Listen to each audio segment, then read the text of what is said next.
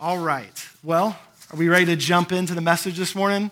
Kids, you ready? Y'all been doing such an awesome job the last couple months. I've been impressed. You're ready, Abby? Yes. Good. Awesome. All right. Well, let's pray one more time, and then we're going to continue in our series on faith. God, I thank you that you invite us to trust you, and that we can do that because you are trustworthy. God, that you are always faithful. You are always sure. And God, as we continue to unpack what it means to put our faith in you and for that faith to become action in our lives, God, I pray that our foundation would be first and always rooted in you, who you are, what you do. God, I thank you that we don't have to earn your good graces. God, we don't have to somehow prove ourselves to you through effort. God, we get to trust you and take you at your word and then watch what happens when we live as if your word is true. And so, God, would that truth get anchored into our hearts today? It's in Jesus' name we pray. Amen. Amen. All right, so as we continue moving into this series, we've been establishing a little bit about faith and what it means, what it looks like. And as we move into the next few weeks, we're going to be talking about that intersection where faith really becomes action. And truthfully, I don't believe they're supposed to be separated at all. They go hand in hand. They go hand in hand. And so actually in these first few weeks, we've already seen some action taking place. The first week, we looked at our starting point of faith being not our move towards God, but his move towards us. That he loves us, he calls to us, and he is with us. And so the first action of faith is that God moves towards us. Then our next action of faith is to believe him, to take him at his word, that who he is and what he has to offer is right. And that not only can I trust the Bible, the word of God, but I can trust the God that the Bible is teaching me about. So I don't just look to the principles that are written there, I look to the living God that Bible is telling me about. And so it's an act of faith to look to him and to take him at his word. And that's our first action step back, to choose to believe. And then last Sunday, we began to talk about what it looks like to pursue him in spite of obstacles. Those obstacles can be our own shortcomings, where we feel too small and like we don't have what it takes. Or the obstacle can be the mountain itself, the thing that's in front of us that just feels too huge and too overwhelming. That the truth is that in spite of those obstacles, we can pursue him. And we'll find that he gives us victory. Not only can we pursue him in spite of those obstacles, like we kind of should pursue him because of those obstacles. I need him. I need him. And so he takes us as we are with what little faith that we have. It's enough. And so we start there. All right, so this morning, we're going to talk about having faith to fight. Having faith to fight. Now, over the next few weeks, we'll cover some different territories. And I just want to say that I believe strongly that we need to be encouraged as believers to fight for some things. I know and understand and experience a lot of seasons in my life that require endurance. I get that. There are seasons where it's hard, and I'm not necessarily seeing what I would call victory. I'm feeling like I'm not seeing God come through. And we're going to talk more about those seasons next Sunday, okay? Next Sunday is going to be faith to endure. But I just have to say, I think at times as believers, we lose sight of the fact that there are victories in life. That God actually helps us overcome stuff. That he sets people free from addiction.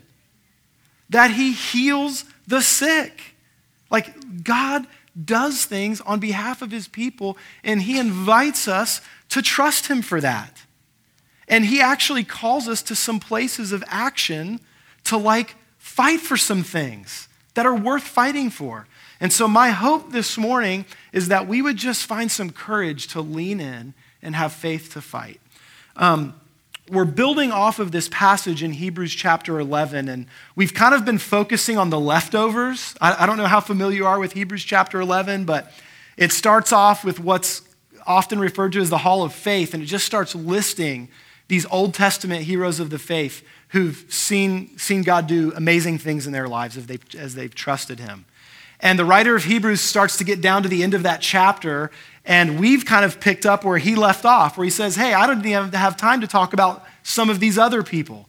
And so in verse 32, he says, and what more shall we say?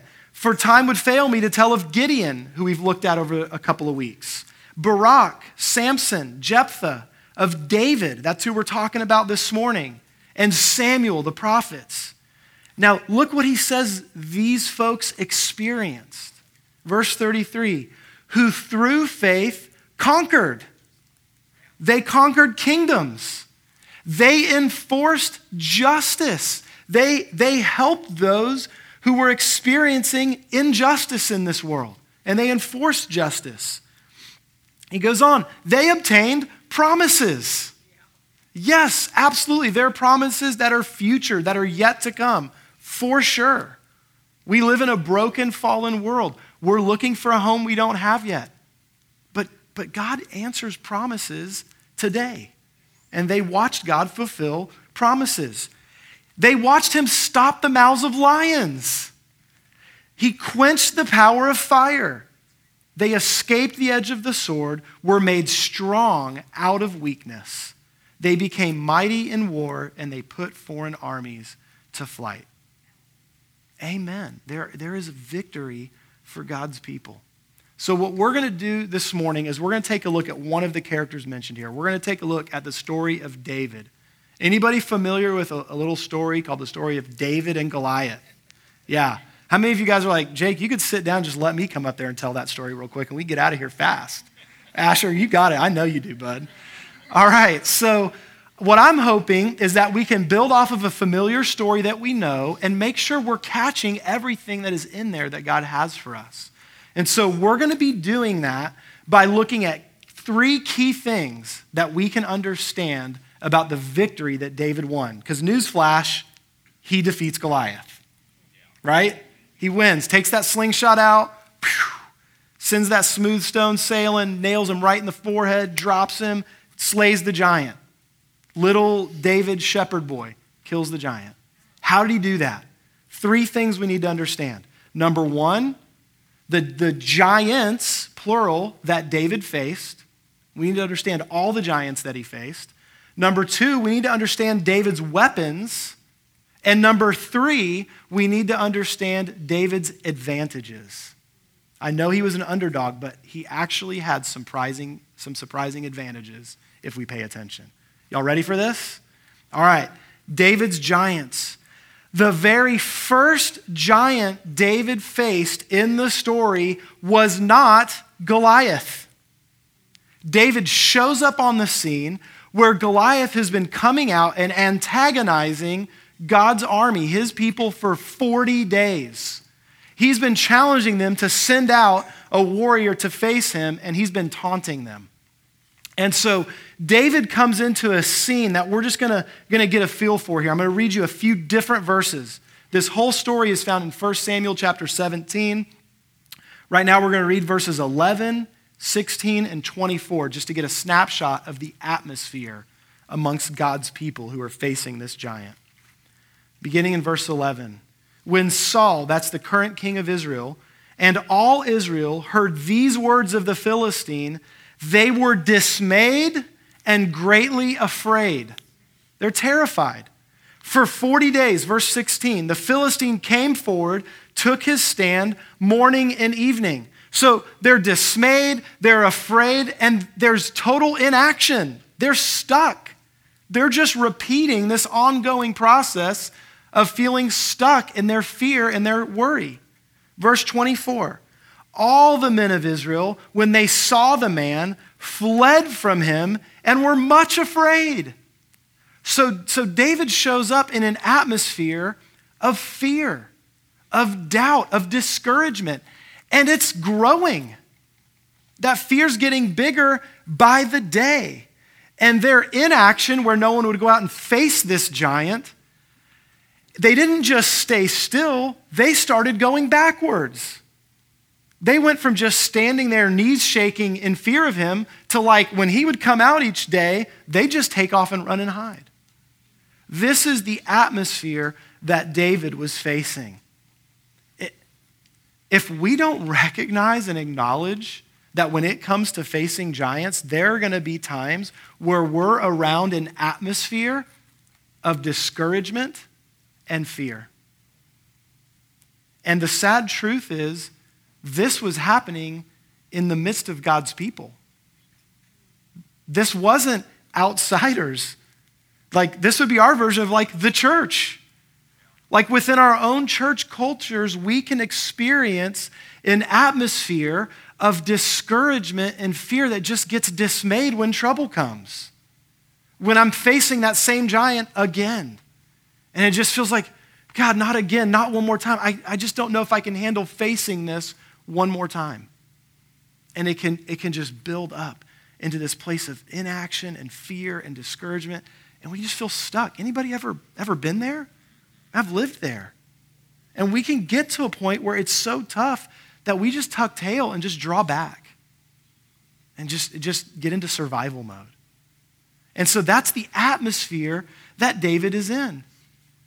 Now, I don't know if you've ever walked into a room that had a feeling, that had an atmosphere that just permeated the room.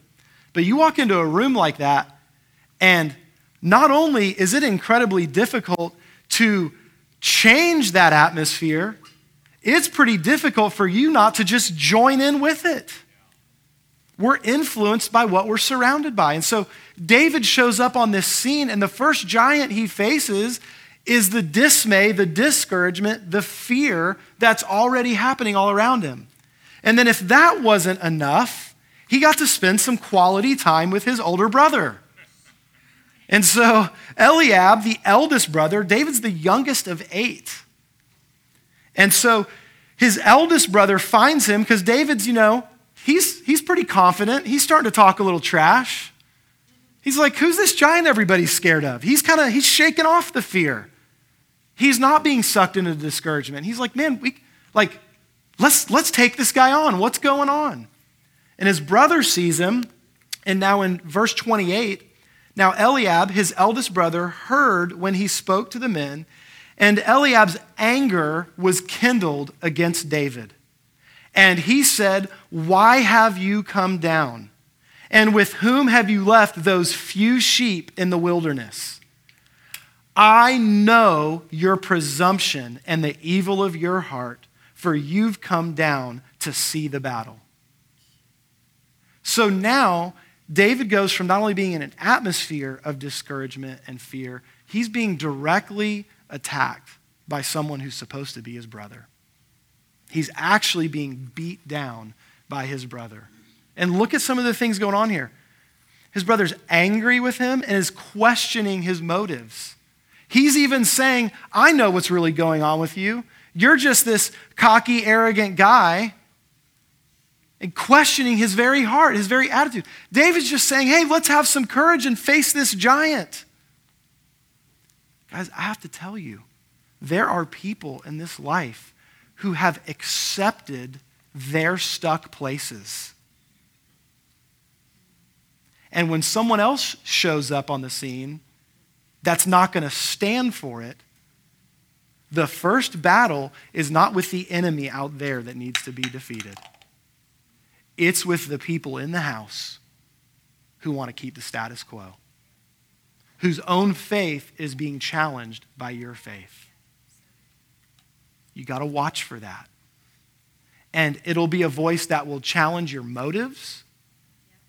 It will question you. It will demean your identity. He's saying to him, you're being irresponsible by being here. You left the sheep. Oh, and by the way, those few sheep. Right? So it's like you're being irresponsible and you're really not that important anyways. That is not our identity in Christ. We are more than conquerors in Christ. We are called to stand and fight. And so what I love about this is, the first giant is this enemy that's kind of around David, that is the enemy of fear and discouragement and even accusation. But you know how you fight that enemy?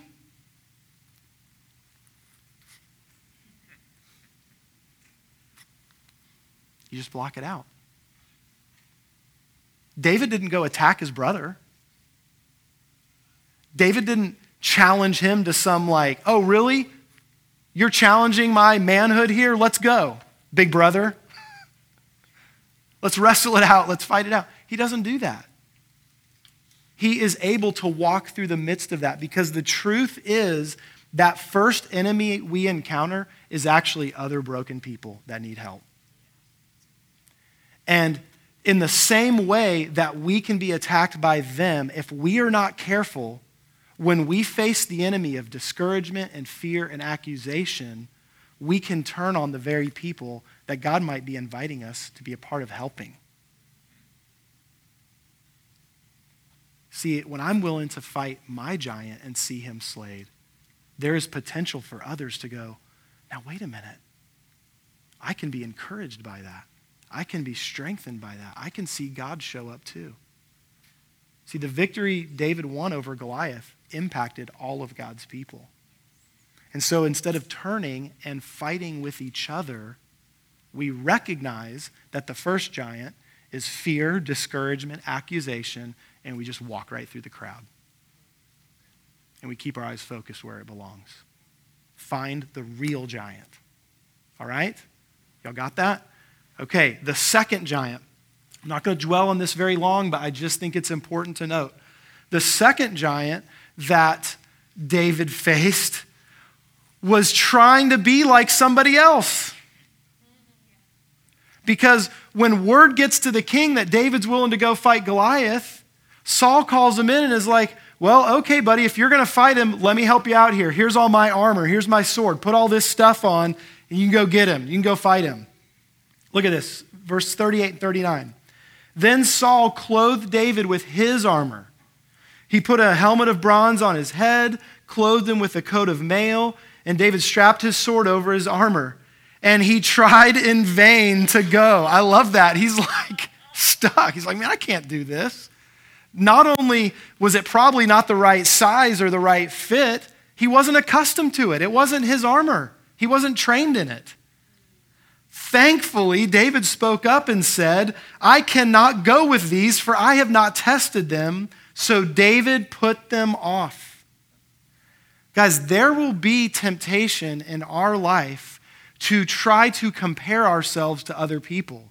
And some of the hardest comparisons are actually the people that feel worthy of trying to compare yourself to. Like, this is the king. And the king's saying, hey, come be like me, come fight like me. And David has that pressure to try to take on what is Saul's and try to be Saul. Guess what's going to happen to David if he goes out trying to fight in somebody else's armor? He's done. He's done. The second giant that we face is comparison. It can be comparison because, well, man, I'm feeling like something's wrong with me when I'm seeing this other person who, like David was talking about, they're on the mountaintop right now. They're doing great. They've got some victory. Is there something I'm missing that I'm not doing right, that they're doing right? Is there favor from God that they have that I don't have? Or maybe I'm so busy trying to aspire to be like this other person who seems to have a relationship with God that I'm missing the fact that who I am and the relationship that I have with God is enough. In fact, it's just right. It's what's needed. And so instead of getting trapped in that battle of comparison, I can do like David and throw that off and say, you know what? I'm going to stand up and be Shannon in this fight. Because Shannon is what's needed right here to face Shannon's giant. Not comparison, but trusting that who we are and what we bring to the table is enough. The enemy will lie to you and tell you you're not enough. You don't have enough faith. You're not strong enough. You're too far gone. How could you beat that giant? You've lost to him 39 times before. Why would day 40 be any different? You don't measure up. And one of the quickest ways he can try to get us to feel like we don't measure up is to get us looking around at other people. The truth is, what we're looking around at often isn't reality anyways. You know, Saul from the outside looked like this great king. The Bible describes him. He was like this tall, good-looking guy. Like he was probably the first tall, dark, and handsome, right? That showed up on the scene. Like that was his demeanor. He looked like he had all the qualifications. The truth was, his heart was far from God. The truth was, he's one of the ones hiding and afraid. Why would David take on his armor? Saul's not willing to put on his own armor and go fight. And so David's able to throw off the giant of comparison. Okay, the third giant. Now we're at Goliath. David sees past the fear, the discouragement, the accusation. He throws off this idea of trying to put on somebody else's armor, and now he's able to identify the real giant. Now, I want you to understand something here. Let's not take this for granted. The fact that David was able to get to this point is already a miracle. Everyone in that camp is doing everything they can to keep him from going out and facing that giant. And David navigates through the whole thing, and he gets his eyes on the real giant. And this is who that giant was. Back in verse 4, the writer here kind of describes what Goliath looks like. So let's check this out. 1 Samuel chapter 17, verse 4. The giant, the primary giant that needs to be faced and overcome. There came out from the camp of the Philistines a champion named Goliath of Gath, whose height was 6 cubits in a span. Everybody got that? 6 cubits in a span? Just some standard like English measurements there for you. We'll talk about that in just a minute. He had a helmet of bronze on his head.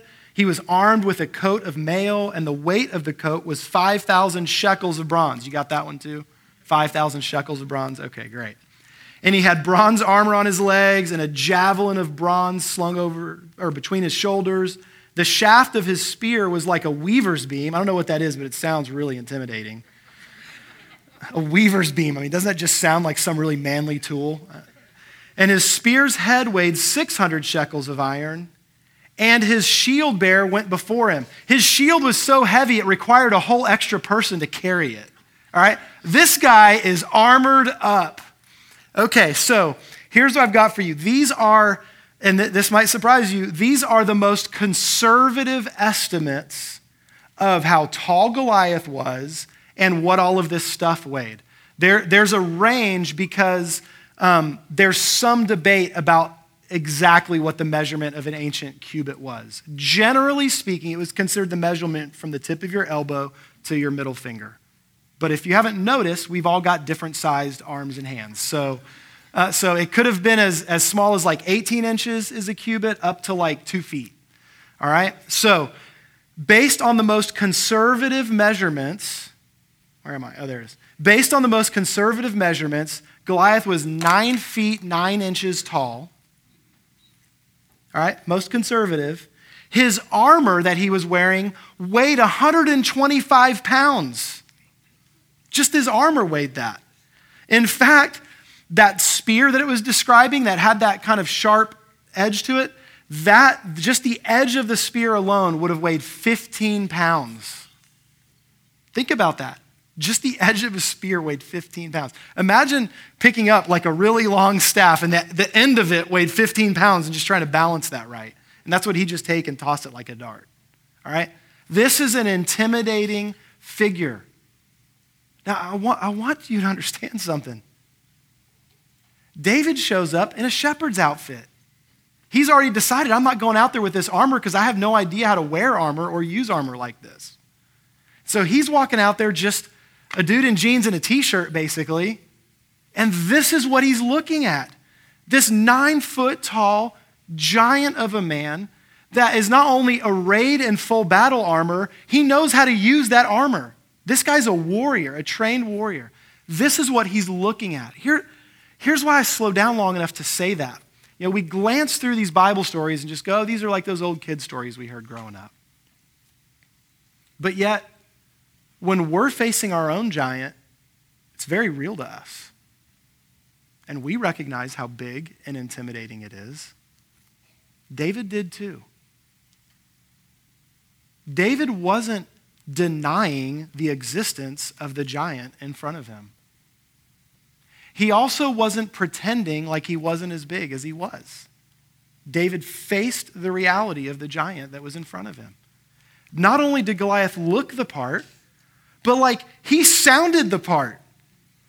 He was brash and intimidating. Verse 8, Goliath stood and shouted to the ranks of Israel, "Why have you come out to draw up for battle? Am I not a Philistine? Are you not servants of Saul? Choose a man for yourselves and let him come down to me." He's calling out their manhood. Verse 9, "If he's able to fight with me and kill me, then we will be your servants. But if I prevail against him and kill him, then you shall be our servants and serve us." And the Philistines said, "I defy the ranks of Israel this day. Give me a man that we might fight together." He looked intimidating. He sounded intimidating. He was intimidating. That's the truth of the giant that David was facing. All right, do you understand the context now of what David's facing here? Discouragement, fear, dismay, the ability to compare himself to somebody else and take on things that aren't him. And then ultimately, he's standing facing this giant who's huge and intimidating and overwhelming. Those are the giants David's facing. But David's also got some weapons. He's got some weapons. His first weapon, check this out. When Saul's kind of quizzing him, "Dude, are you sure you're going to go face this guy? I don't really know if you've got what it takes, buddy." 1 Samuel 17, verse 34. "But David said to Saul, 'Your servant used to keep sheep for his father. And when there came a lion or a bear, and it took a lamb from the flock, I went after him and struck him and delivered it out of his mouth.'" Now here's what he's saying. I didn't sneak up and kill him. I walk up to the lion and knock him in the head, and he drops the sheep out of his mouth. That's what he's saying. I scare him, basically. I let him know, "Hey, dude, I'm here, and you're going to let go of that sheep." And so he'd knock the lion, and it would drop the sheep out of its mouth. And then he continues, "And if he arose against me," so if the lion didn't get the first hint and decided, "Oh, you want to take this sheep away," if the lion arose against me, I caught him by his beard and struck him and killed him. I'm impressed by that. I don't know if y'all are. Dude, what he's saying is, it doesn't say he would roam around and look for lions to antagonize. He said, my job was taking care of sheep. And every now and then, somebody would come along and try to pick off one of these sheep that I was responsible for. And so you know what I would do? I would stand up to that lion and I'd get my sheep back. You know David's first weapon? Preparation. It has been devastating over the course of my life and ministry to watch how many people wait until the moment when they're facing their Goliath and then start realizing, I need help. I'm not skilled in walking with Jesus. I'm not connected into his family. I don't know what it looks like to battle or to fight. And they're just sitting there devastated and overwhelmed. And listen, when you face like the real Goliath giant in your life, it is overwhelming. It is intimidating. But it's not as intimidating as it is if we're unprepared. Guys, we've got to learn to protect today's sheep. And we've got to learn to fight today's lions. If we hang back in complacency of normal everyday life, we're going to be devastated when the giant shows up. But if we realize God has actually given me, you have territory. You have territory that belongs to you. It belongs to him, but it's been entrusted into your care. And we've got to learn to take care of that territory. So how do I care for my kids? How do I care for my spouse? And then, oh man, in my relationship with my wife, there's a lion showing up trying to tear this apart. And I've got to learn how to fight for that. Not fight her, fight for us. And see, when I'm willing to honestly face the lions of the day to protect the territory I've been given, I may not realize it, but when the actual giant shows up, I'm going to find strength I didn't know I had. Because I've been being prepared all along the way. Because I bring faith into today's moment. You get what I'm saying? Don't wait. Recognize it. And so this is who David was. He cared for sheep. He fought the lion. I'm not going to stop and read it here, but other places in this passage make it clear that he had a reputation as a worshiper. He wrote some of the Psalms he's famous for sitting out there in the field with those sheep. And so another weapon that he has that we're going to get to in a moment, he knew about it because he was practicing what it looked like to worship God in his everyday life, to take care and protect what he had been entrusted with, and fight the lions that would come along and try to steal. Does that make sense? That's his first weapon, preparation. Yeah, I'd never faced Goliath before, but he'd been in some fights, and his faith had been built up because he had fought those fights.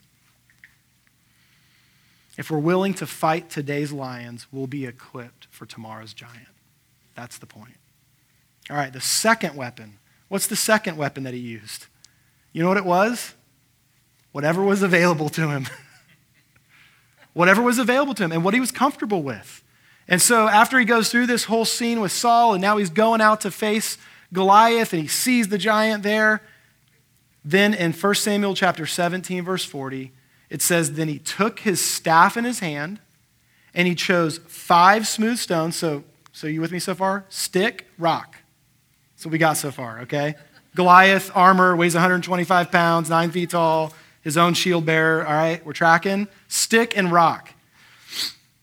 He puts them in his shepherd's pouch. Okay, he's got a merce. Great.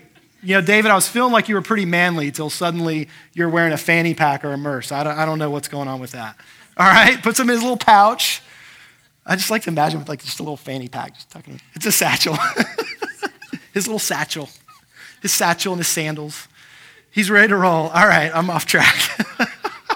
You know, that youth pastor in me just comes out every now and then. You do that for 15 years. It's just there. So he's got his stick. He's got his rocks. They're in his little pouch. He's got his sling. And then he approaches the giant. With a sling in his hand, he approached the Philistine. The courage on this kid to think, what I have right here is enough. Here's what I'm familiar with. I'm used to walking around with like a walking stick with a staff in my hand.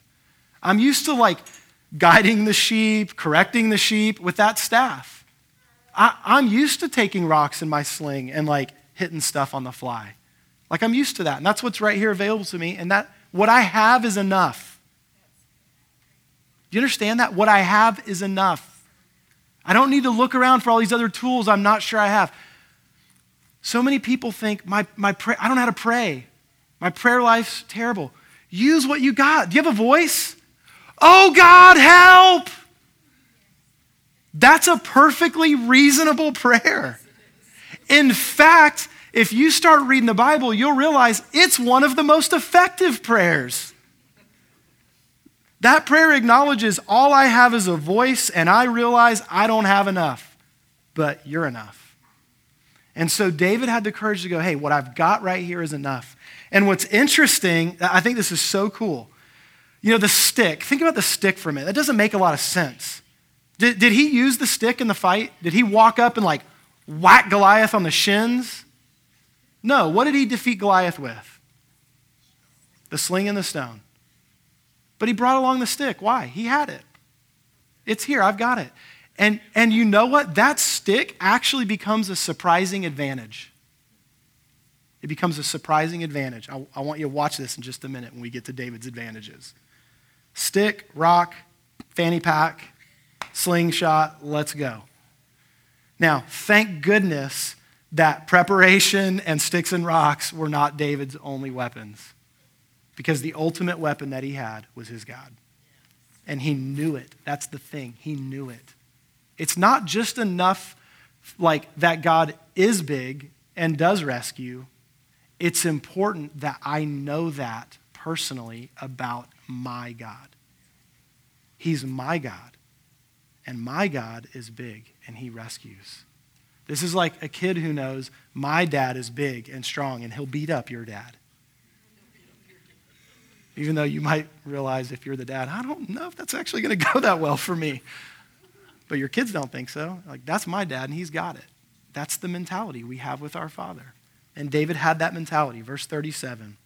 And David said, the Lord who delivered me from the paw of the lion and from the paw of the bear will deliver me from the hand of this Philistine. See, even his victories that he'd had in his past preparation, he wasn't taking credit for them. He didn't say, I'm going to cut Goliath down because I know how to cut down lions and bears. He said, man, God saved me all the time from lions and bears. I just knew the sheep were in trouble. And I was probably too dumb to stop and realize I'm going to get eaten. So I just went after it and rescued the sheep that I'm in charge of. And man, God rescued me from the lion and the bear. And he'll do the same thing with this Philistine. And Saul said to David, go, and the Lord be with you. And David knew that God would be with him.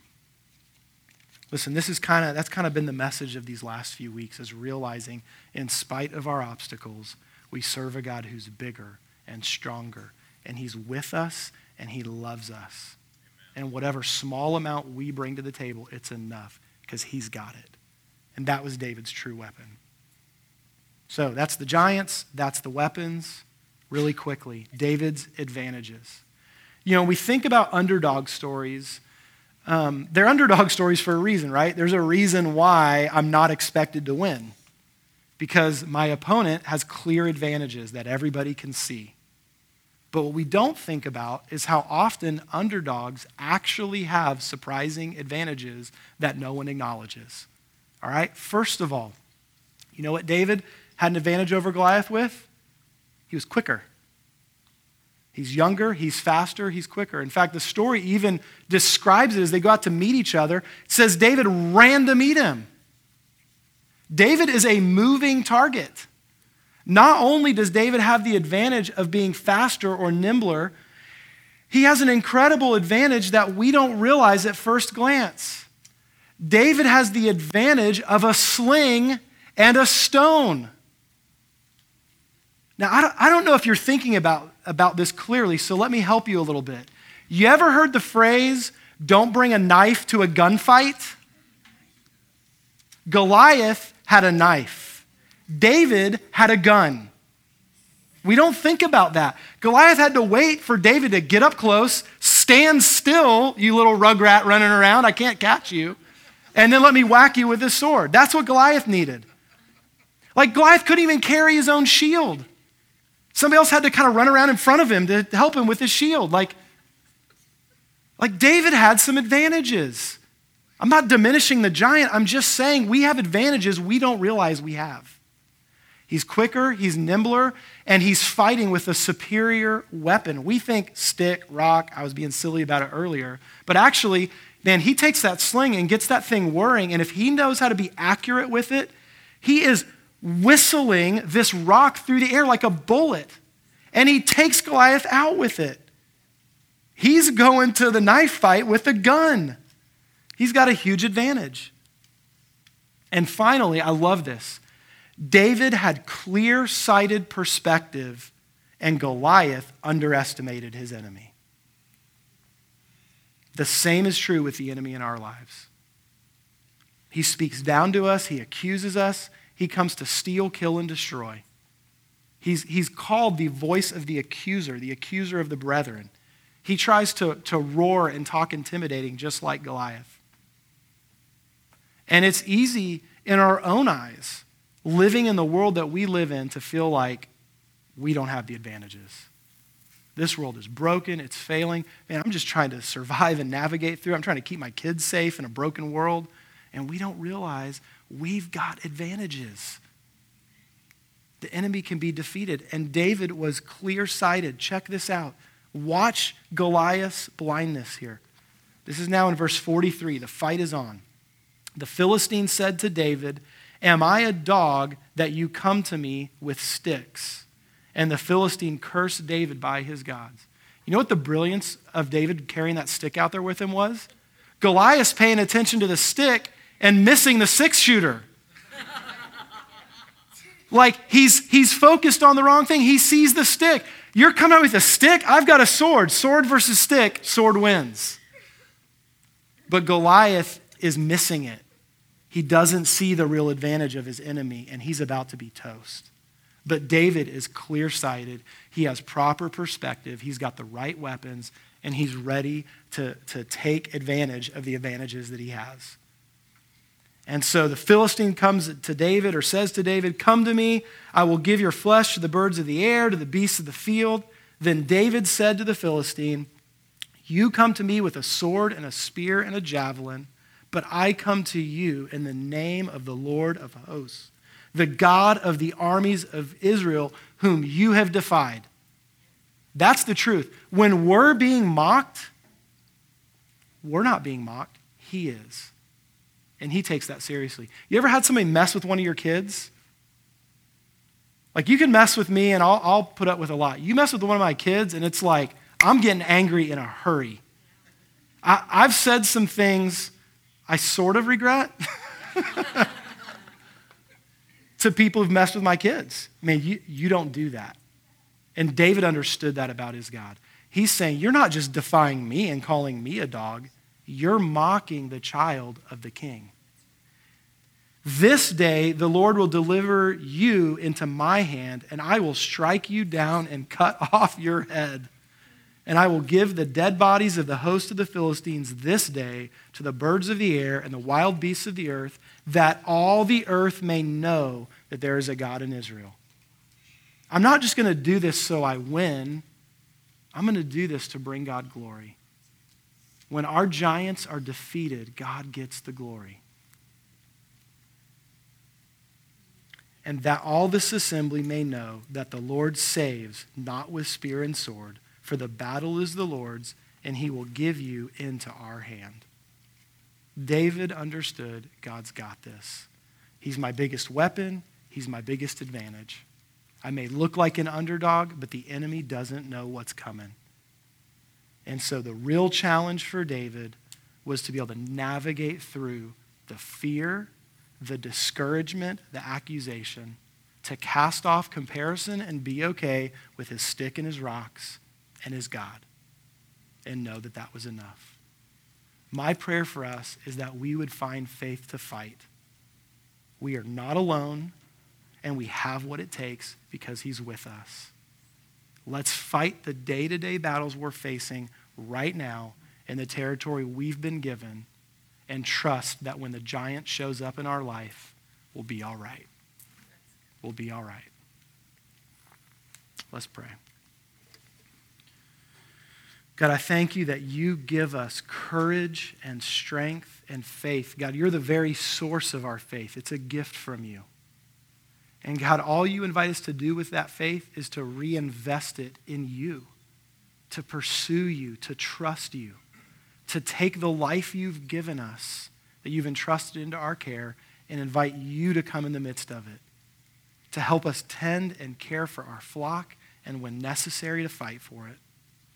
God, would you teach us not to lay down, not to shrink back? God, would you help us to navigate through a world that is beat down and discouraged and afraid? God, that even questions our motives when we do try to stand up and fight. God, we get in our own heads by comparing ourselves and our situations to other people. God, help us face our giant honestly. Identify him for what he is. God, this addiction is my giant, but he can be defeated. By your strength and your might with me, that giant can be defeated. God, help us to know our giants, to use the weapons you've given us, and to recognize the advantages we have in you.